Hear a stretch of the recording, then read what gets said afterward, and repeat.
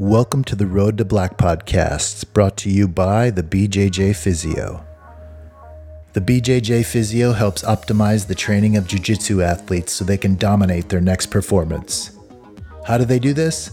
They provide strength and conditioning, physical therapy, and heart rate-based conditioning through a completely remote and online management system, meaning you can be anywhere in the world and take your BJJ performance to the next level. Contact Dr. Wesley Reed at info@thebjjphysio.online or follow him at the BJJ Physio on Instagram to find out more. Also brought to you by Roll Union Jiu-Jitsu. Visit rollunion.com and follow Roll Union on Instagram to shop the latest jiu-jitsu styles. Roll Union brings you the best fitting gis on the market, the most comfortable rash guards, and premium soft jiu-jitsu tees. Next time you're in the market for some new gear, check out rollunion.com for the stylish and the savage.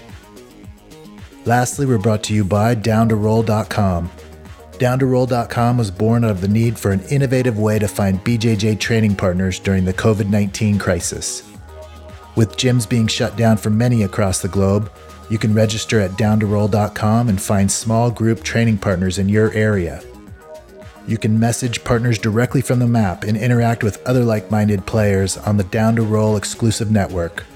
Go to downtoroll.com and start training again now. Thanks for supporting our sponsors, and we hope you enjoy this episode of the Road to Black podcast. Good afternoon, Wes. What's up, man? How are you? No complaints. It's another Monday and busy. Valentine's Day hangover? No, man. My wife she's on nights, so I never see her on. She's Oh, on nights. man. I see her even less. So, no, it's Celebrate another day.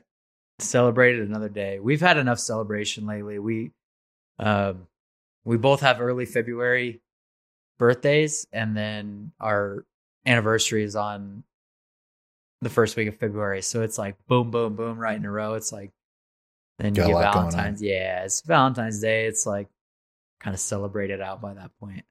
Right. So what about you? I had a pretty good day. I worked a little bit and then went and got a Thai massage. So That's that deep tissue stuff, huh? Is that right? I guess you could call it that. They're all, every time I go, it's different. I haven't been in like at least a year, but it's, some of it is, it's crazy. Like some of it, I guess you could call it, I bet a sports massage. Like I've had a kind of a sports deep tissue massage. It's a lot different. Like the Thai massages, there's some good parts and there's some other parts that are like, what are you doing? Like just kind of, they do some kind of stretching and they'll pull your limbs a little bit. Weird stuff like that, like karate chopping your back a little bit, you know? But I swear, like I think I got Kimura'd during the thing because she like put me in this like chicken wing type Kimura with my arm behind my back, and I was like, what is going on? I've never had this one done before. Like I was laying on my stomach and then she put my arm behind my back and then put her arm through mine. I swear she was doing jiu-jitsu on me, but then she like cranked my arm over and it like kind of gave me a little pop. It didn't hurt or anything. It was just kind of like a stretch basically. But other than that, it was pretty good. It was pretty good. The hour is an hour combo. So they do your body and then your feet. So Nice. yeah. Your feet. Dude, I've only had like one or two massages in my life. Yeah. And everybody, they're like, man, you gotta get a massage and you gotta try this. And they feel good or whatever, like just having somebody rub it on you, right? But Yeah, for sure. the first one that I got, I was traveling down in Nicaragua, and it was like we were staying at this. It was like the last night that we were traveling down there. It's a developing country, so everything's it's cheap. So we were like the last night we were there. We'd been backpacking for 10 days. We were ready for like shower and to have like a nice place to stay, right? So Yeah. we stayed at this like pretty much 5-star hotel right in Managua, which is the capital. Mhm. And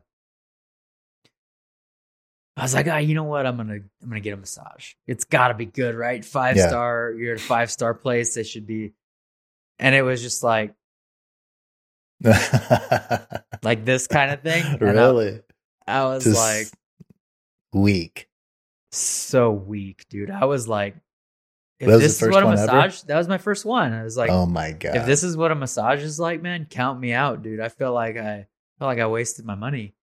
So, Well, they're not all great. I've walked away from a couple going, what did I just do? That was horrible. But I have some clients at ChillFit that they're serious in a massage. Like they have very regimented massage schedules with like a sports massage, massage therapist. So they're super legit if you can find a good person, but I really never get them done. So it's like once in a while, we'll just go to the trying to remember the name of it. I think it just says foot massage on the sign. So that's how you know like a mile good, from my house. Yeah, exactly. They're they're just very niche down. Yeah, exactly. I don't know how they do it in there. It's always busy in there, but anyway, that was it. A Thai couple massage, and that was pretty much it. Just kind of crashed out last night. Long week. Dude, we had man. We had a tough week in our gym. Found out one of my main training partners has cancer. So that was like a real tough one for us, just as friends, It was a really tough week going through training without him. He's a guy that, his name's Zach. He trains with us every morning. The guy's there every day. Recently got his purple belt, recently won, Master Worlds in December as a blue belt. Guy's a savage. Great training partner, just really good jiu-jitsu.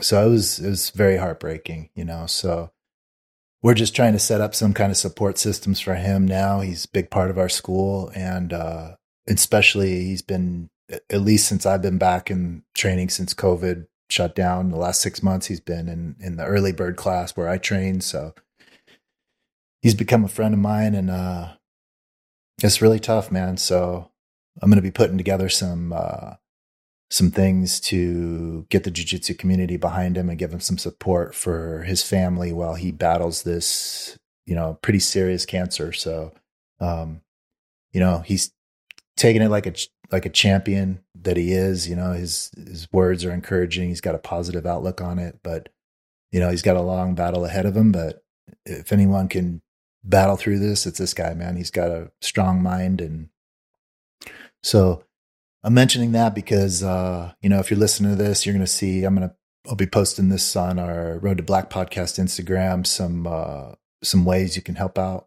our friend, Zachary Bighorn. Got a couple things in the works. He's got a GoFundMe account already. So we're just going to try to support that in any way we can. And I'm going to try with my teammates to keep him involved with jiu-jitsu somehow, because,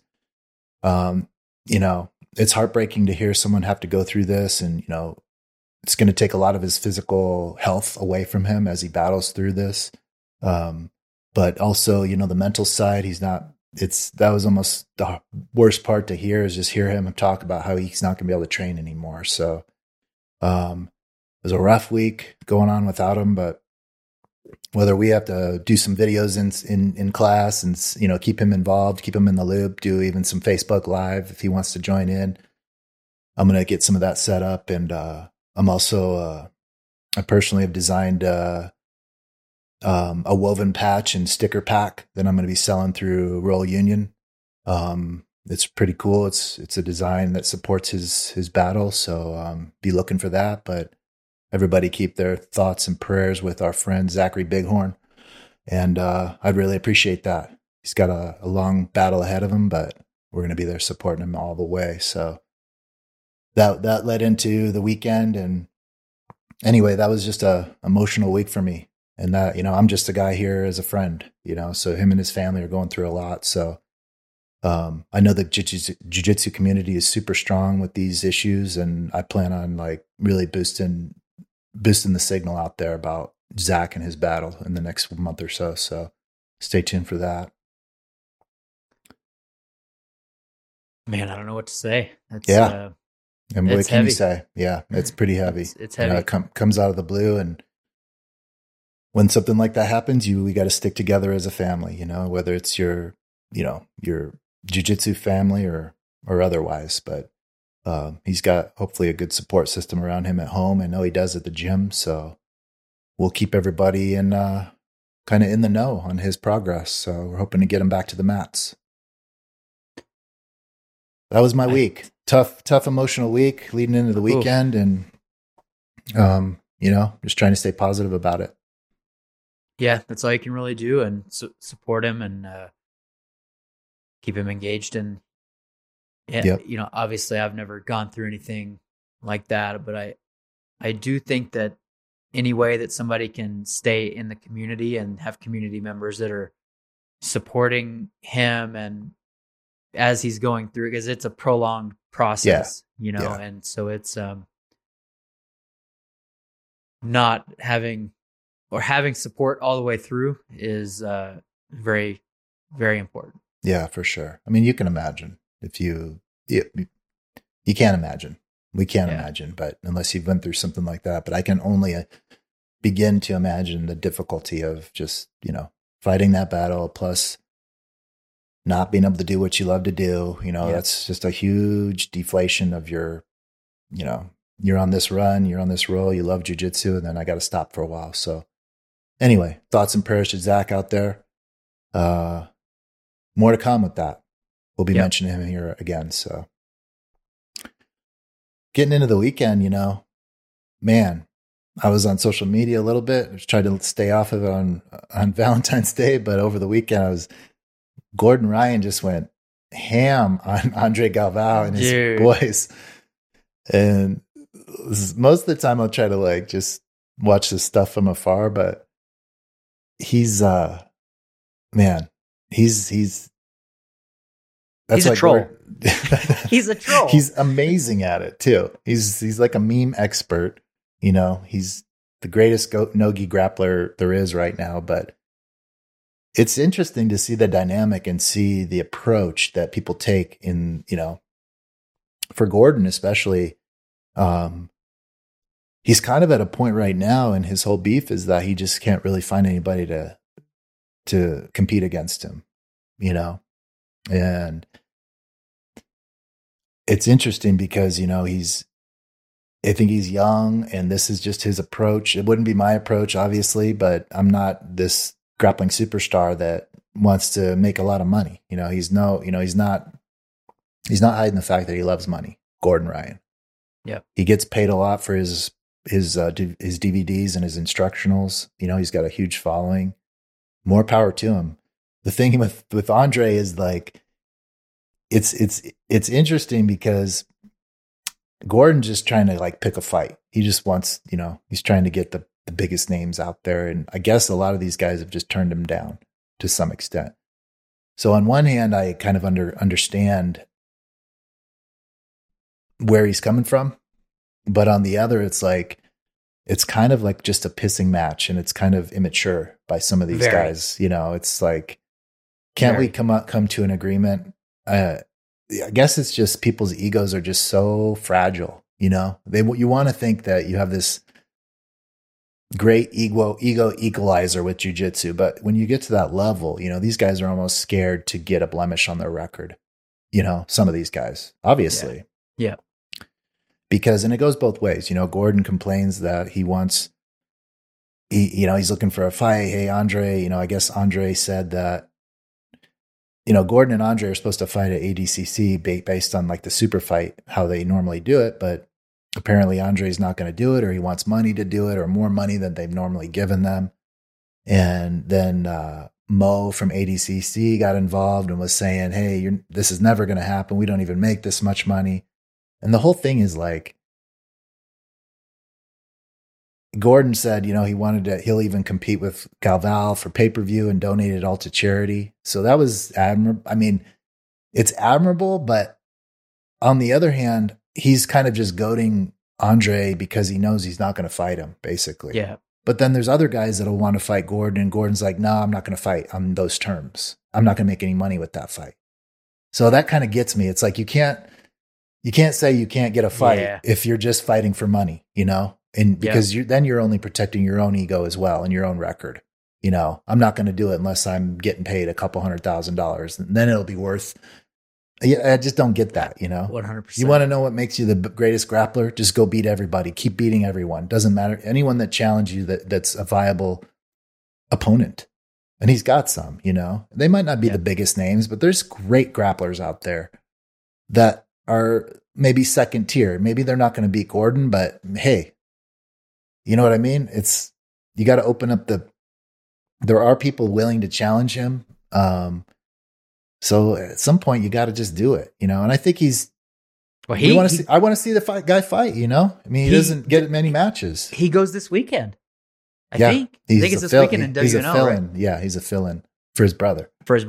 Yeah, exactly. I wanted to see his brother with that fight, but oh man, we'll see. We'll see if Jimenez can give Gordon a fight. But I do appreciate, and that I do like that part that Gordon picked up that fight because he's like, you know, Roberto Jimenez comes to fight. He's not coming to stall or protect his ego or image. You know, we're both going to go after it, and I think that's going to be good. I think they're both great grapplers. I just think Gordon's on another level in no-gi. His system is it's just so automatic. He's just so good. He always puts people exactly where he wants them. Exactly. Yep. That's why he's so successful. He literally will take his time to put you right where he wants you, and very systematic, probably as a result of being coached by Danaher. But the Galvao, I mean, he's a meme god. His memes over the weekend against Andre, and I mean, it pissed Andre off. Did you see Andre's stories from inside his gym? Oh, dude, where he was going in front of his medals, and yeah, I saw that. And I get Andre's side too. I don't get it, but I understand. Andre is like he's got all the accolades in the world. Yeah. Compared to Gordon. He really does. Both 100%. Gi and no gi. I mean, the guy is just a grappling superstar, legend.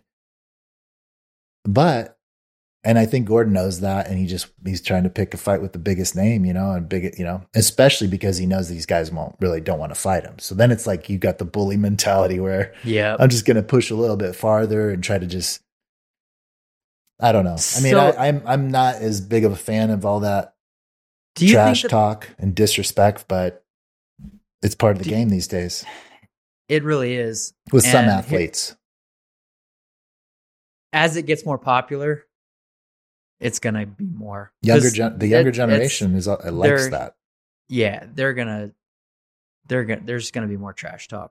Yeah. But here's my question. You know, I go back and forth with this. It's not, so I'll just ask it straight up. So he's asking, Galvao wants a cool mill to fight, right? Because he's coming out of retirement, whatever his excuse is. Part of me is like, okay, he's asking for an absolutely prohibitive amount of money to ADCC. They don't even make that much, right? Yeah. And so is this an excuse to not fight? Is like my first thought, right? Like, exactly. Did he come up with this because he knows it's not possible? Because he knows it's not possible. But the other side of the coin of that I also think about is he saying, this is my value and this is what I'm worth, and I'm not going to show up unless I get paid what I'm worth. Yeah.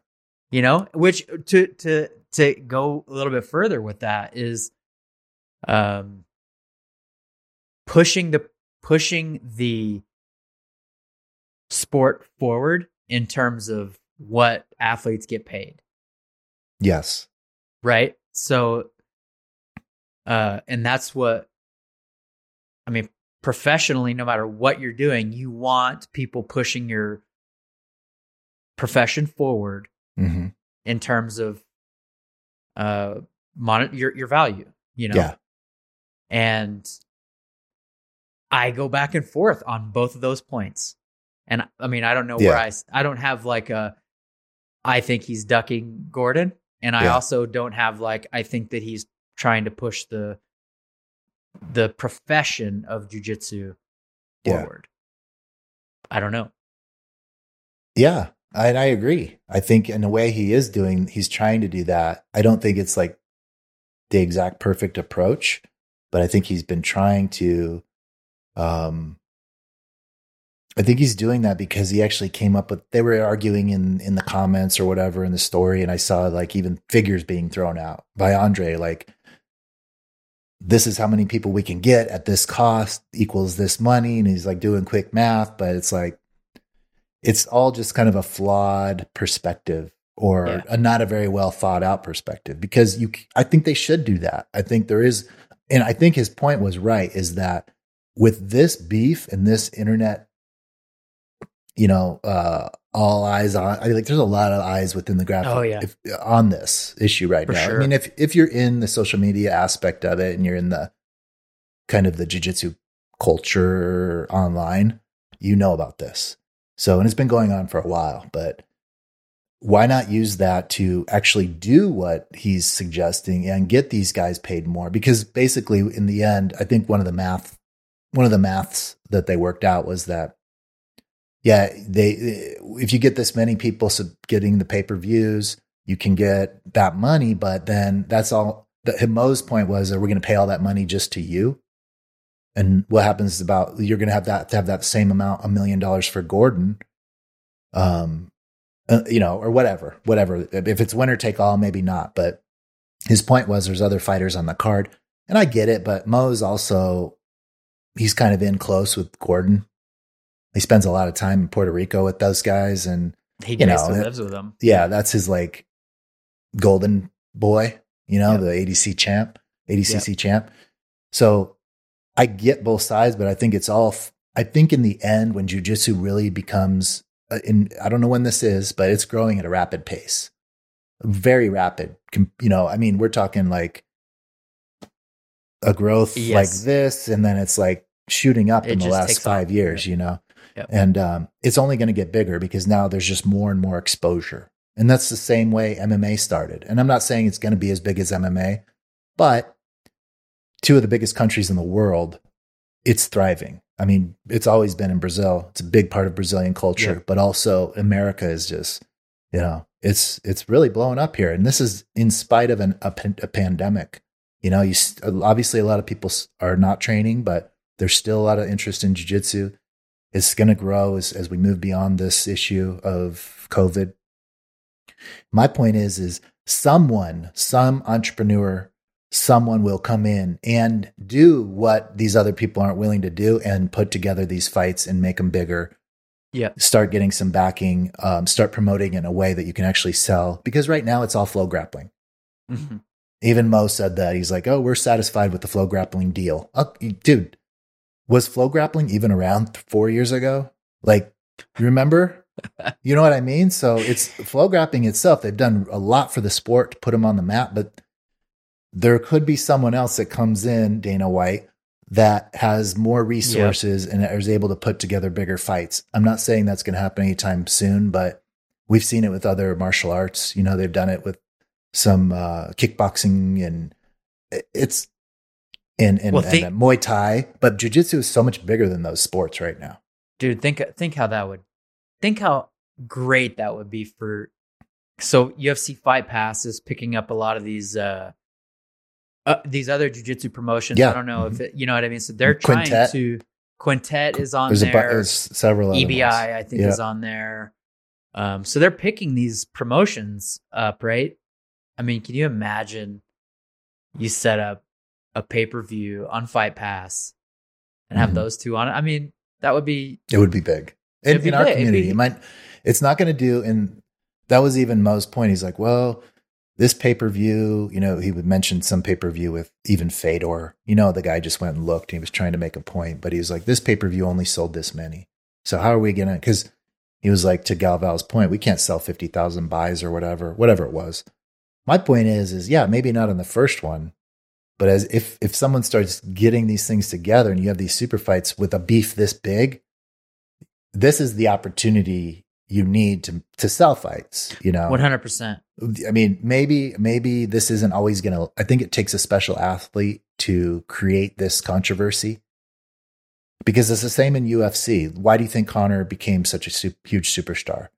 Because half the people hate him and half the people love him, Yeah. Same thing with Gordon Ryan, same exact thing. He's polarizing. He's puts himself out there. He's cocky. He's confident. Same guy, I mean, in many ways, Yeah.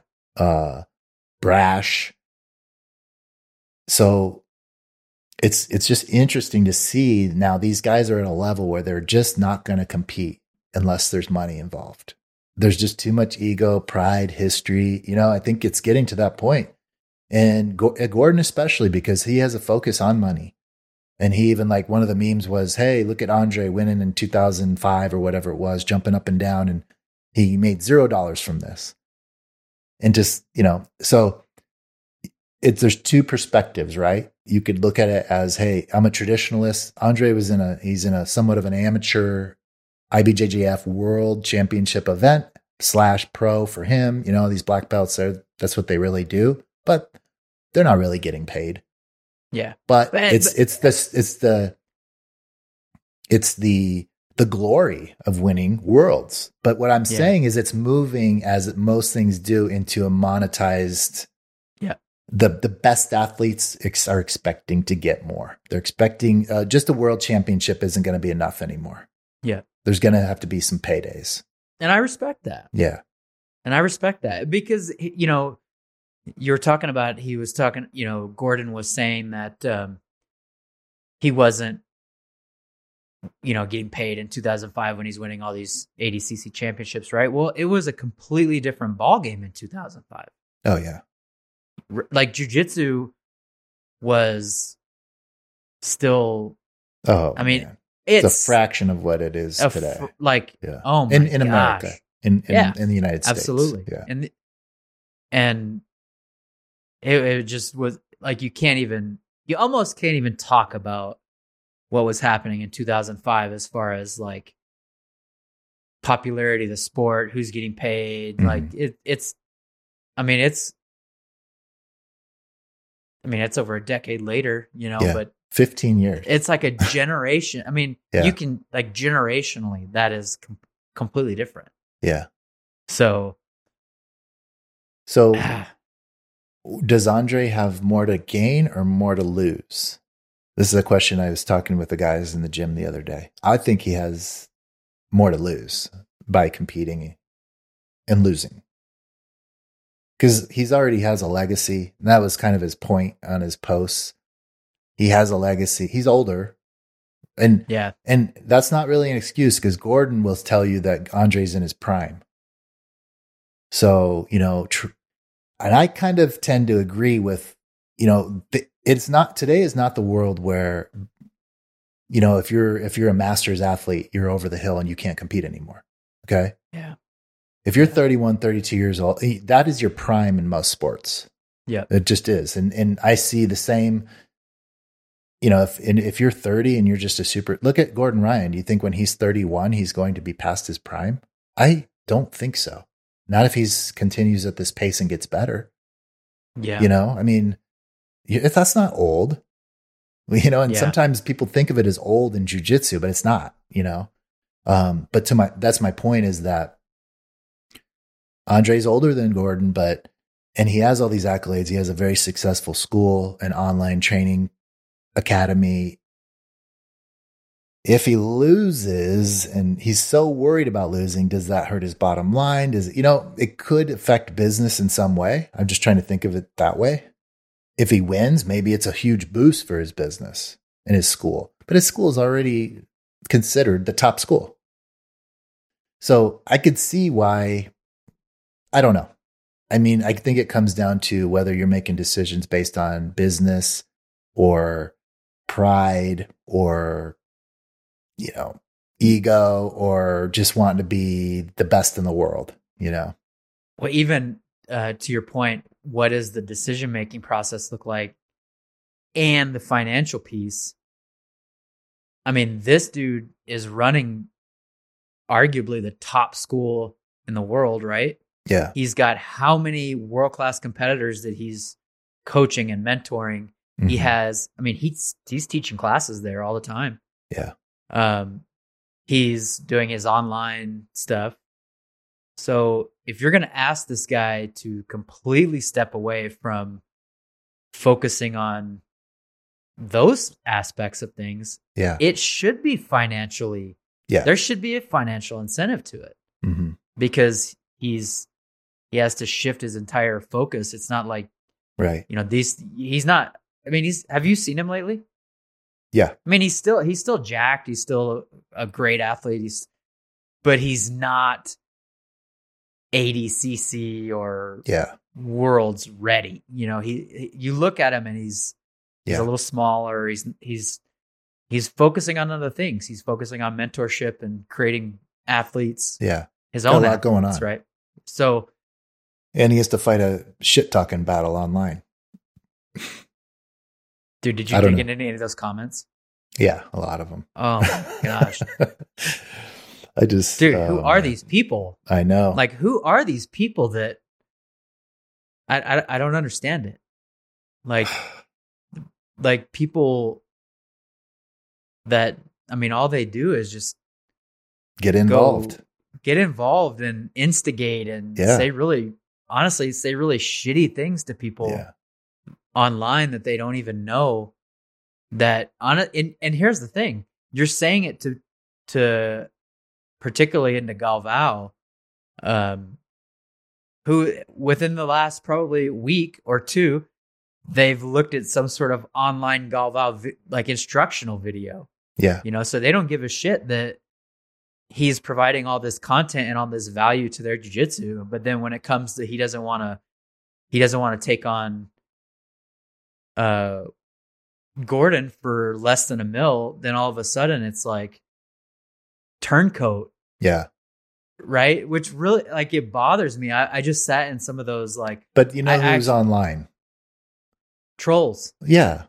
You and I aren't commenting on these things. No, keyboard warriors. Yeah. It's a lot of them are just losers that wish they could be great and they just start talking shit and they're nut huggers one way or another. They love, they're either riding Andre or riding Gordon, and it's usually younger people that just attach themselves to this.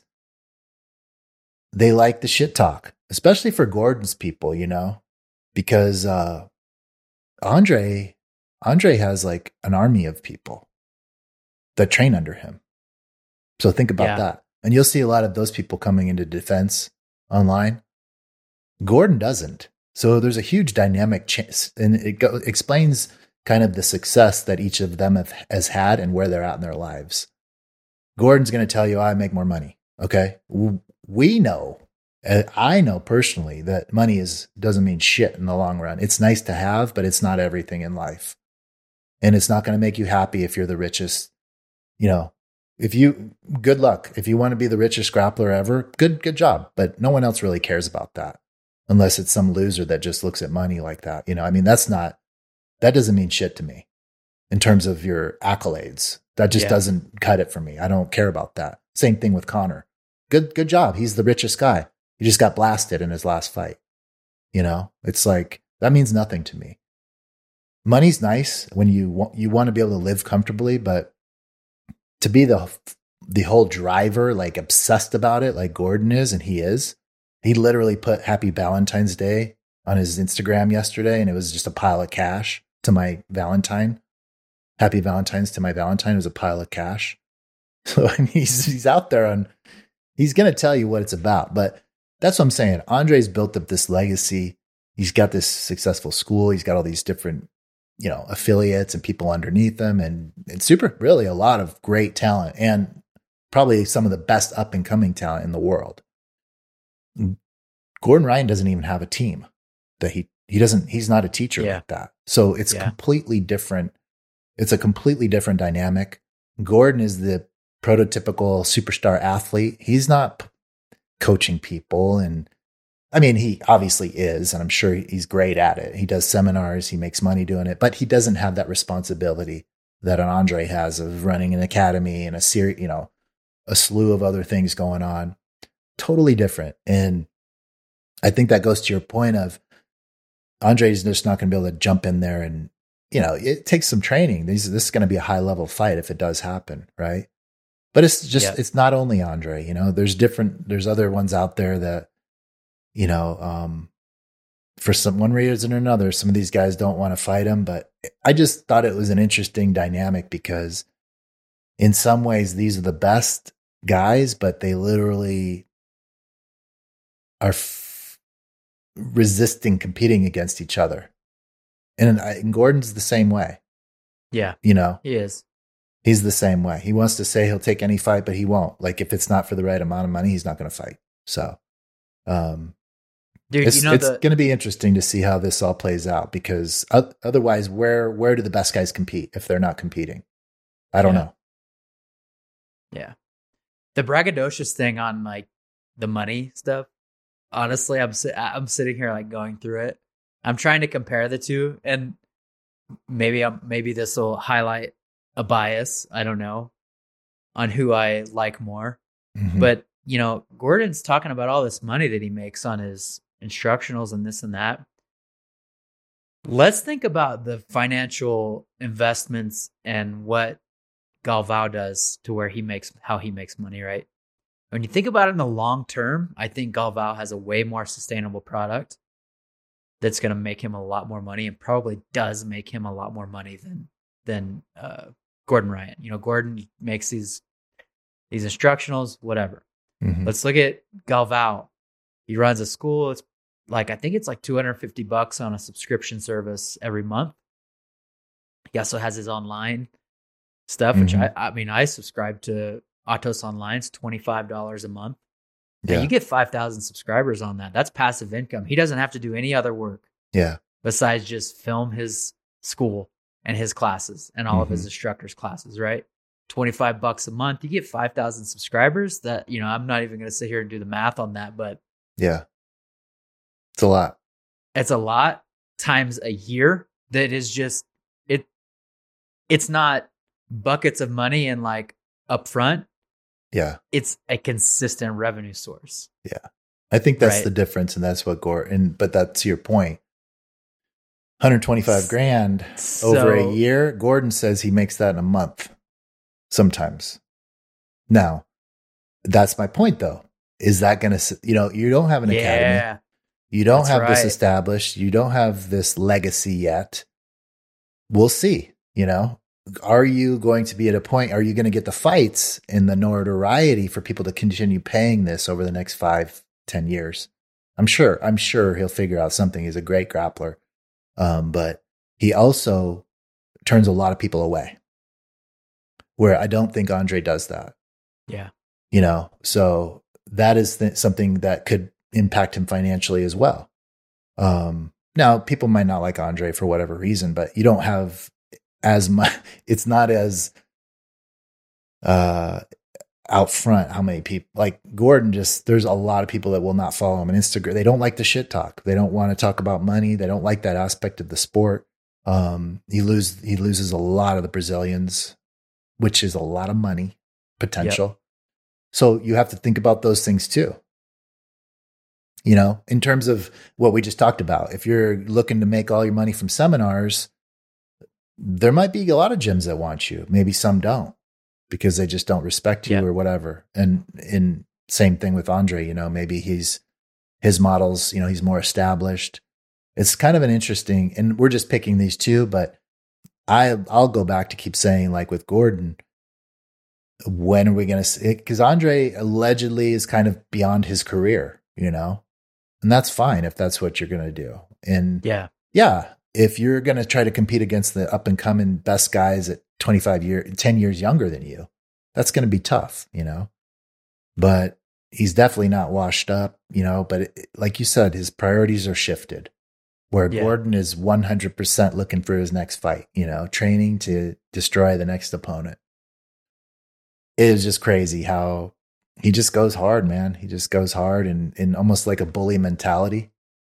And he rubs people. It's just, it's like the Connor thing, you know, people either love him or hate him. You know, I get a laugh out of some of the stuff he does. And then some stuff, you know, he starts talking political and stuff. And I'm just roll my eyes. I'm like, man, these people, you don't have enough life experience a lot of times to even be talking about this shit. So it's best just not say anything, you know, it's not as simple when he's talking politics, especially. It's just not as simple as, you know, the Republicans are good and the Democrats are bad, or vice versa, whatever.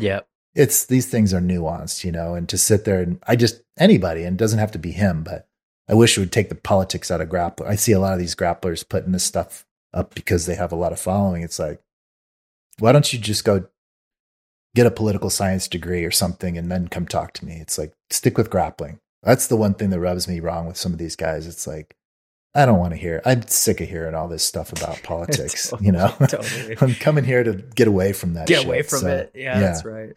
But he's got a big platform and people notice him. And man, he went hard on these guys. He went hard on these guys this weekend. Yeah, to your point, to kind of like segue, you know, with Galvao.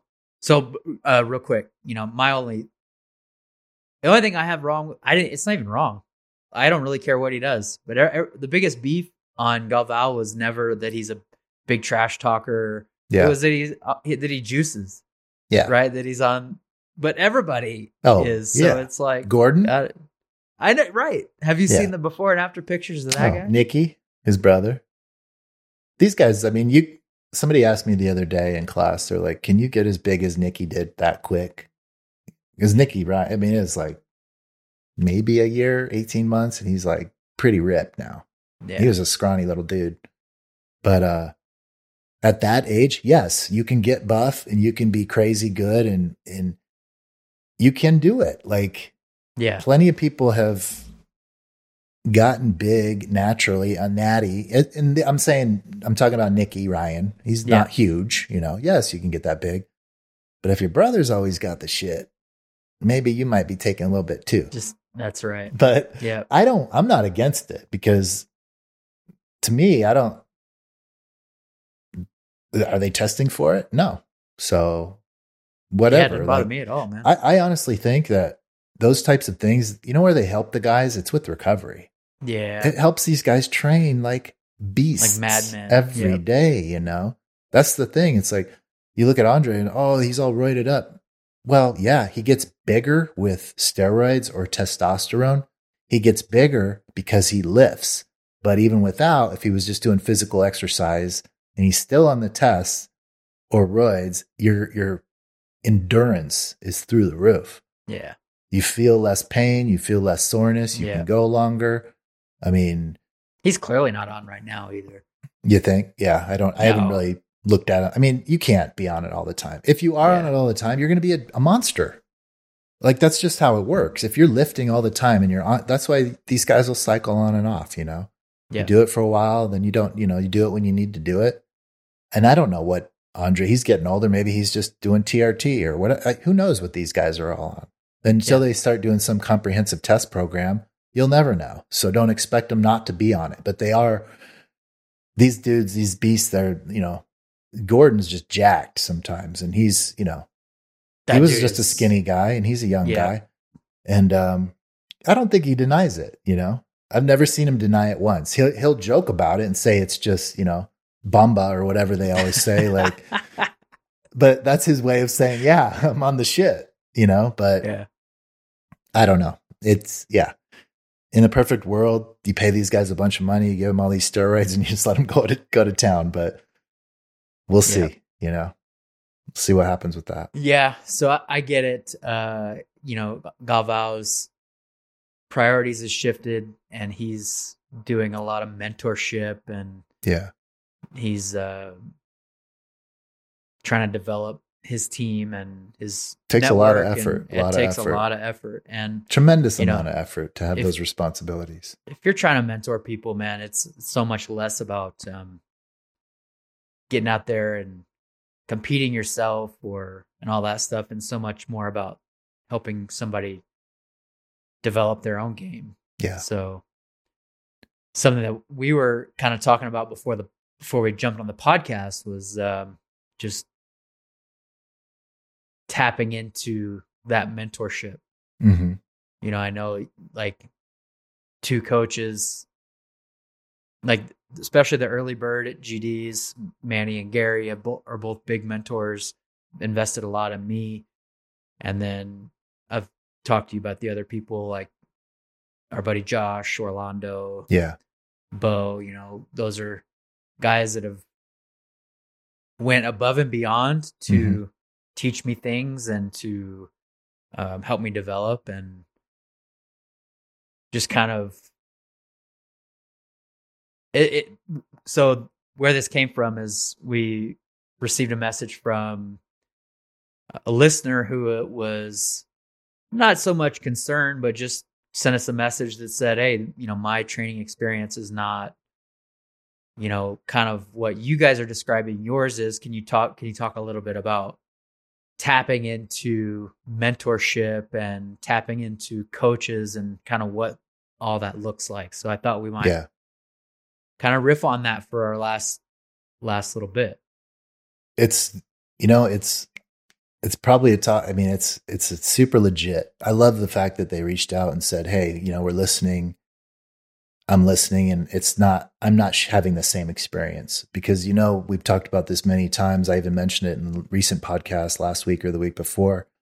If you're not in a situation that you're real comfortable with and you're not digging it and you're not having fun, maybe go look for a different situation.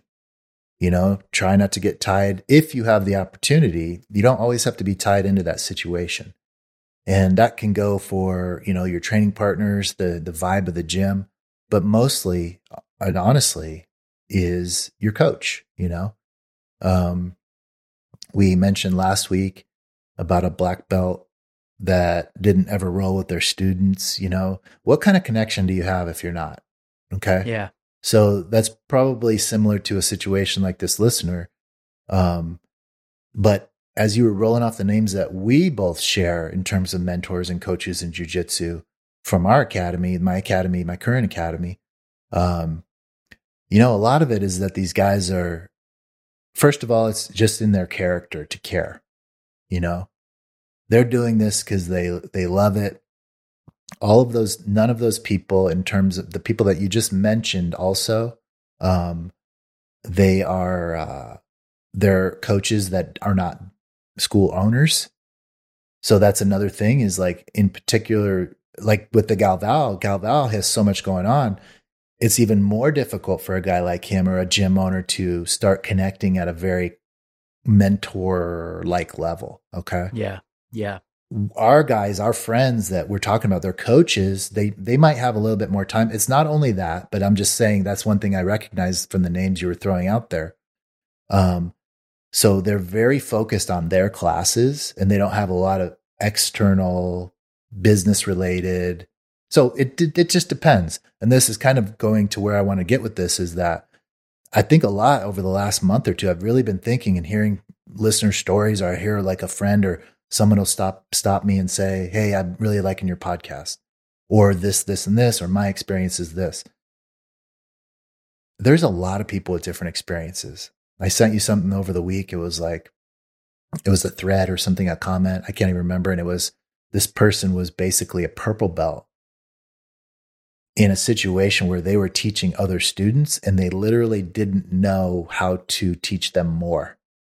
Yeah. If that was the one, I saw like 2 or 3 of them this week. So I have to always remember we're talking in terms of our own experiences, which has been overall really good. But other people are in completely different situations. You might be training jiu-jitsu. In this case, it was a purple belt somewhere.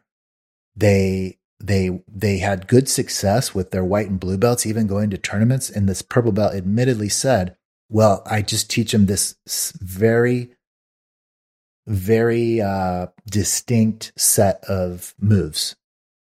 So basically it was what the purple belt knew, the knowledge that person had that they used all the time. They taught their blue and white belts, and they had success in tournaments because they stuck to very specific techniques. Mm-hmm. That's okay.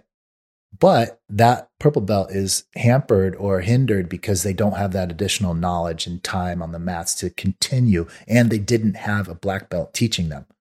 Correct. Very strange So that's a whole nother podcast. We could talk about how someone but is it okay to have yeah. I mean, what if you're the only people out there and this guy got a purple belt, he moves into town. It's like these people want to learn jujitsu. Yeah. The guy can teach him something at a purple belt, but how do you advance? How do you progress? Okay. That was a side note. My point is that purple belt had the passion to start teaching these people, right? You run into that a little bit where you're at now. You're a higher belt. You have a pod with you. I'm sure you're teaching and sharing knowledge. I know you are in kind of some unofficial school capacity. You're not a school owner, but you have the knowledge to be able to even give this person a stripe or help them. I know you're the type of person you're going to coach. Okay. These people are probably looking you like some people look at me as somewhat of a mentor. Yeah. And it could just be one person. Maybe it's a handful of people. What it is though, in the end, is the relationship and the time it takes, in my opinion, to develop that. So you're going to get as much of that mentorship and close relationship with your coaches as much. You're going to get as much out of it as much as you put into it. What I mean by that, if you're the type of person that's very quiet, you come 2 times a week, maybe you don't have any connections in class other than, hey, bump, slap, roll, that's all you're going to get out of it. If you are going for years on end, you're going 3-4 times a week, you're constantly seeing your coach, constantly talking to them about technique, there's going to be a little bit of a relationship development there. You know what I mean? More so. Mm-hmm. So I think that's number one, is that there's a couple of things. The person that's the mentor has to be willing and want to put in the time and to make this person better. Also, though, it's on the student as well to seek that and not just expect it.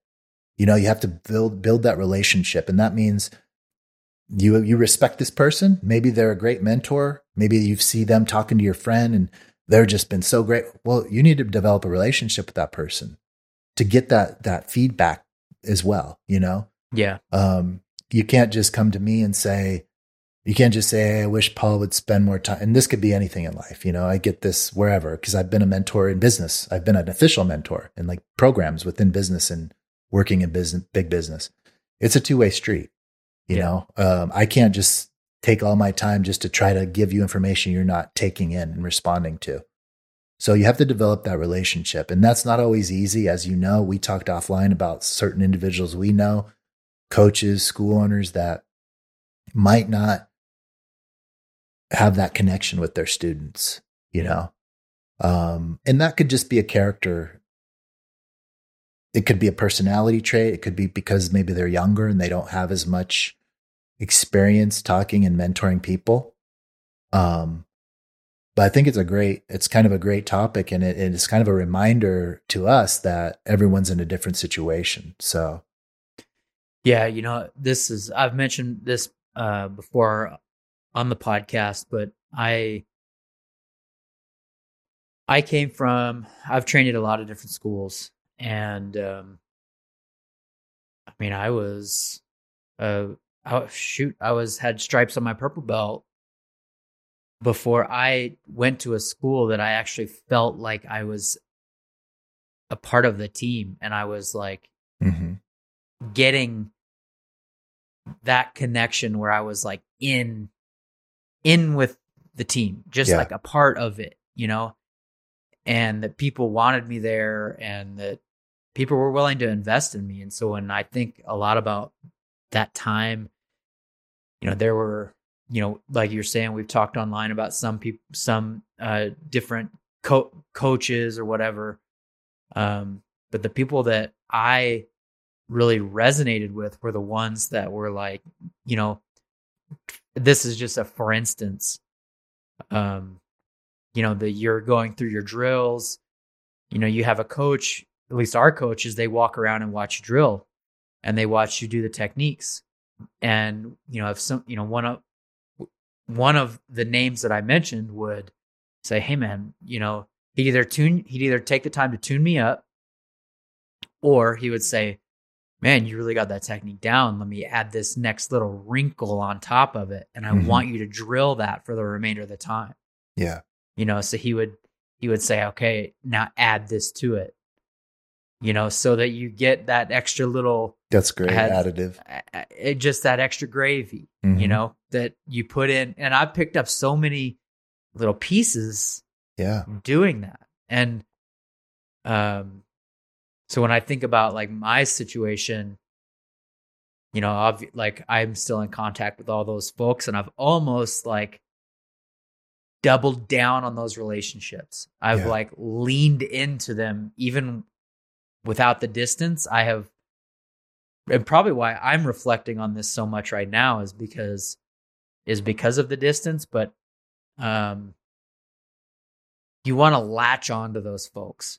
Yeah. If you find somebody that is like investing their knowledge in you and giving you that, it's like hang on to those folks, because it's not everybody's going to give that. Right. You're in a good situation, whether it's like you're doing, you're just keeping in touch, or whether you're finding yourself in a school. If you have an environment like that, be very thankful. Yeah. More and more as I go through and we do these podcasts and I hear from listeners and I start really doing deep thought on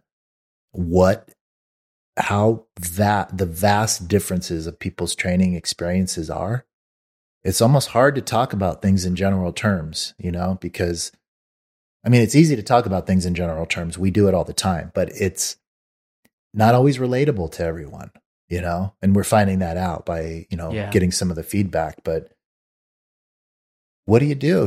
What do you do if you're not in that situation? I think it depends on, I think a lot of times you might mine that out, those issues, as an earlier grab in your earlier belts, hopefully, where, hey, I've been training here 6 to 8 months. This just says I'm not feeling the vibe. I'm not getting any extra help. The teacher comes and does the class, immediately he's off the mats. I'm not getting any feedback. That is you can get that. Look, you can be at a really, really good school where the coaches are really in tune and still get that. There's a lot of students at these schools. And that's kind of to my point. You have to kind of be in the purview of the coaches, whatever that means. Don't leave early in class every time. Maybe, you know what I mean? Develop relationships. I think that's a big part of it. Develop a relationship with your coaches or other higher belts in class. It doesn't always have to be the coach, right? Yeah, for sure. And that's that's really the hard part. I think where it's really, because I think about this in my previous experiences before I got the G's, just kind of feeling like I was falling through the cracks. Yeah. And you don't want to have to just constantly feel like you're trying to pull information out of people.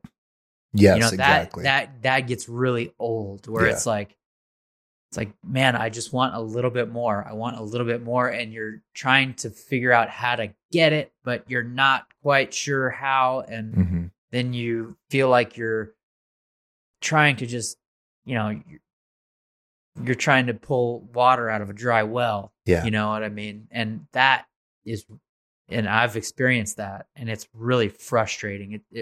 So maybe like you were saying, maybe it's not from the coach. Maybe it's from one of the higher belts. Yeah. That you try and develop that kind of relationship with. And I think, as you know, most higher belts that I've trained with, they're more than willing to share their knowledge. They're into it. If you got a higher belt, purple belt or brown, black, especially a purple and brown belt, I shouldn't say especially, black belts too, but people that are still in your same boat, if we want to look at it that way, we're still on the road to black. We understand each other's, not to say that when we get our black belts, anything's going to change. We're still going to have a grind. We're still going to have to work at it, but don't lose sight of the fact that purple and brown belts have been doing it a long time. They have a lot of knowledge, and they're a lot of times willing to share, and a lot of times have more time to share knowledge and develop that mentorship than the black belt. Yeah. It's one thing if you have 100 black belts at your school and there's just, Yeah. it's Atos, and Yeah. the whole class is black belts. That's a different, totally different ball game, But if you're at a school where you just have a few black belts and maybe every class there's just one black belt, he's the teacher, he or she. They might not have time to develop, if you got 10, 12 people in the class or even more, how are you going to develop all these relationships? It's almost imperative. And I think it's definitely a huge part of jiu-jitsu to have others mentor and help lower belts. And I think we all know that. That's part of it.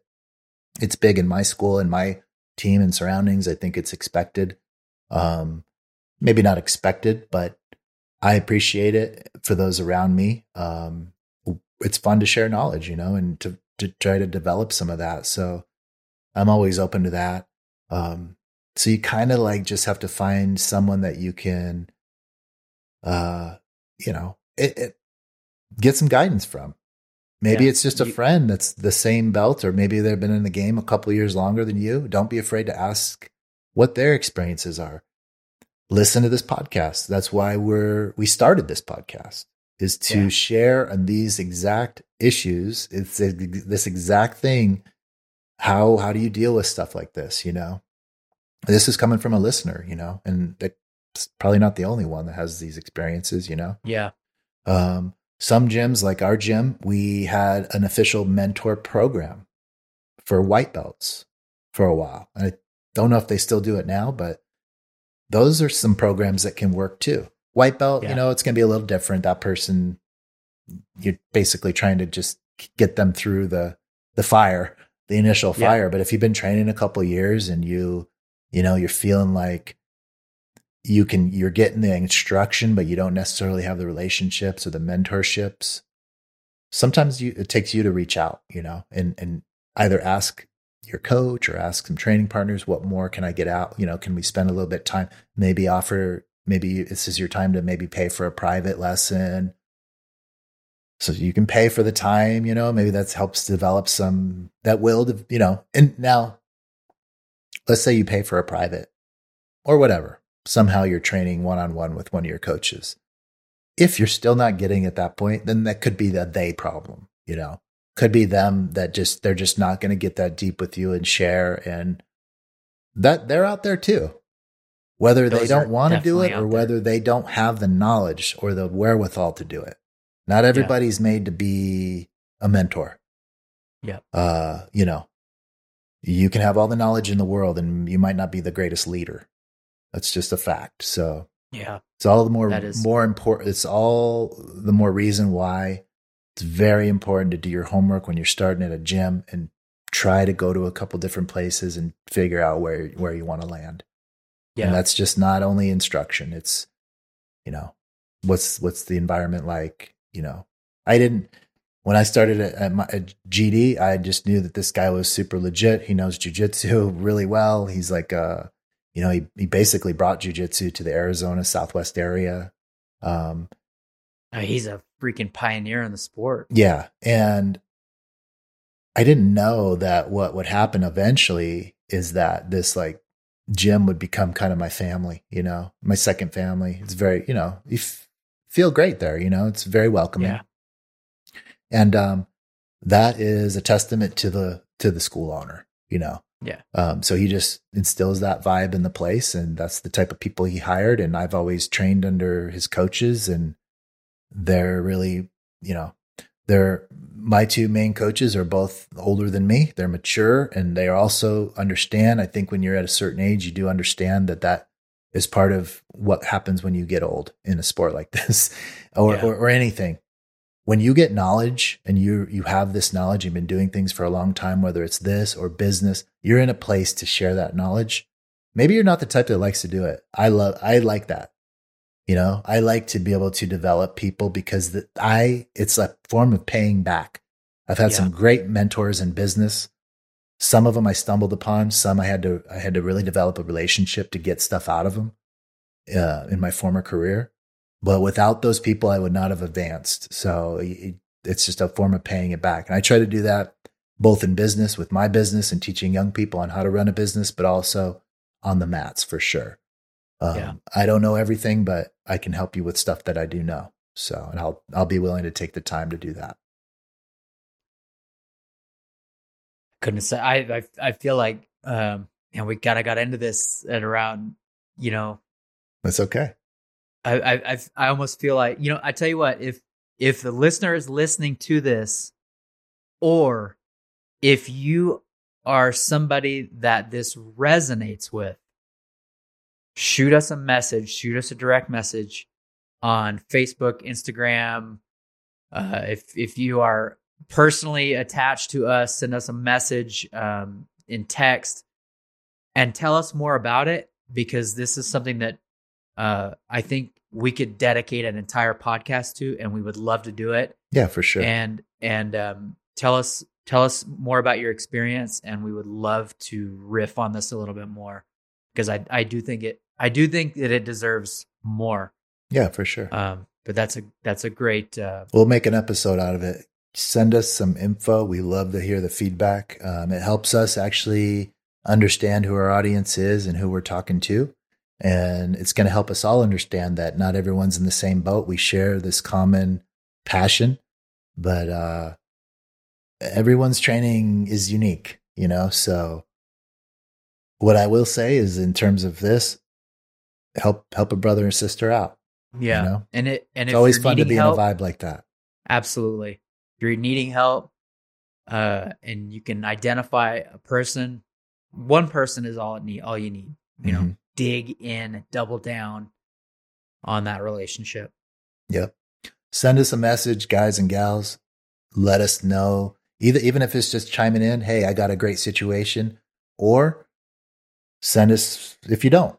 If you need some advice, we can either talk about it on the podcast. Obviously, we won't mention any names. Or if you just wanted some advice from Wes or myself, we've both been in the game a little bit, for a while now. We can give you our own personal advice offline. We got the BJJ physio over here. He does more than just that type of coaching. He's a great mentor, and I know Wes's clients really love the fact that you're really involved with them. As per the testament I saw online today. Great video. I know what you do when you helped me, you're always in there, rooting me on and asking me how I'm doing. So that's really what it's about. It's being engaged with that other person, whether it's your training partner, whether it's your student, or whether you're the student and you're looking for that in the teacher. I've been lucky. I have those relationships, but I've also worked to develop those, I respect my coaches and training partners a lot. And I think that's a mutual thing that you have to earn. So you get in there, you put in the work, and you understand. Also, by the way, to wrap it up, any type of mentoring or mentoring program, and I've seen this both ways, it has to come from each person, If you are, hey, I want to get, I'd really like to get some more input, and I'm just feeling, can you maybe share some more with me? Or maybe, you're wanting to get into that situation. If this person gives you advice or gives you feedback and then you do nothing with it and there's no response, there's no working on that, how willing do you think that person is to share again? That's what I mean by, and some people, you'd be surprised, and I'm not just talking jiu-jitsu, but some people get into that mode where they just expect without putting in the work themselves or sharing in the responsibility of that relationship and that growth. So it's a two-way street. If you want to get more out of it, you got to put the work in too. And that means you need to go out and make more relationships and put your 2 cents in. So let's get some comments going. We'll make this a future episode. Definitely a lot more to talk about on this. We touched on a little bit here, but another episode. Another episode in the books, man.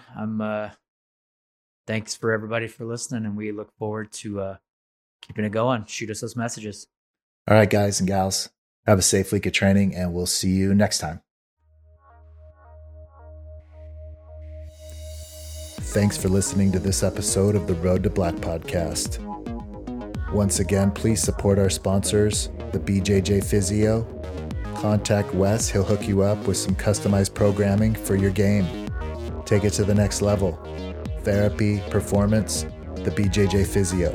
Also, Roll Union Jiu-Jitsu. Check out the latest styles, Jiu-Jitsu, casual wear, training gear. Check them out, rollunion.com. Follow on Instagram @rollunion. Thanks again for listening, everyone, and we will see you next time.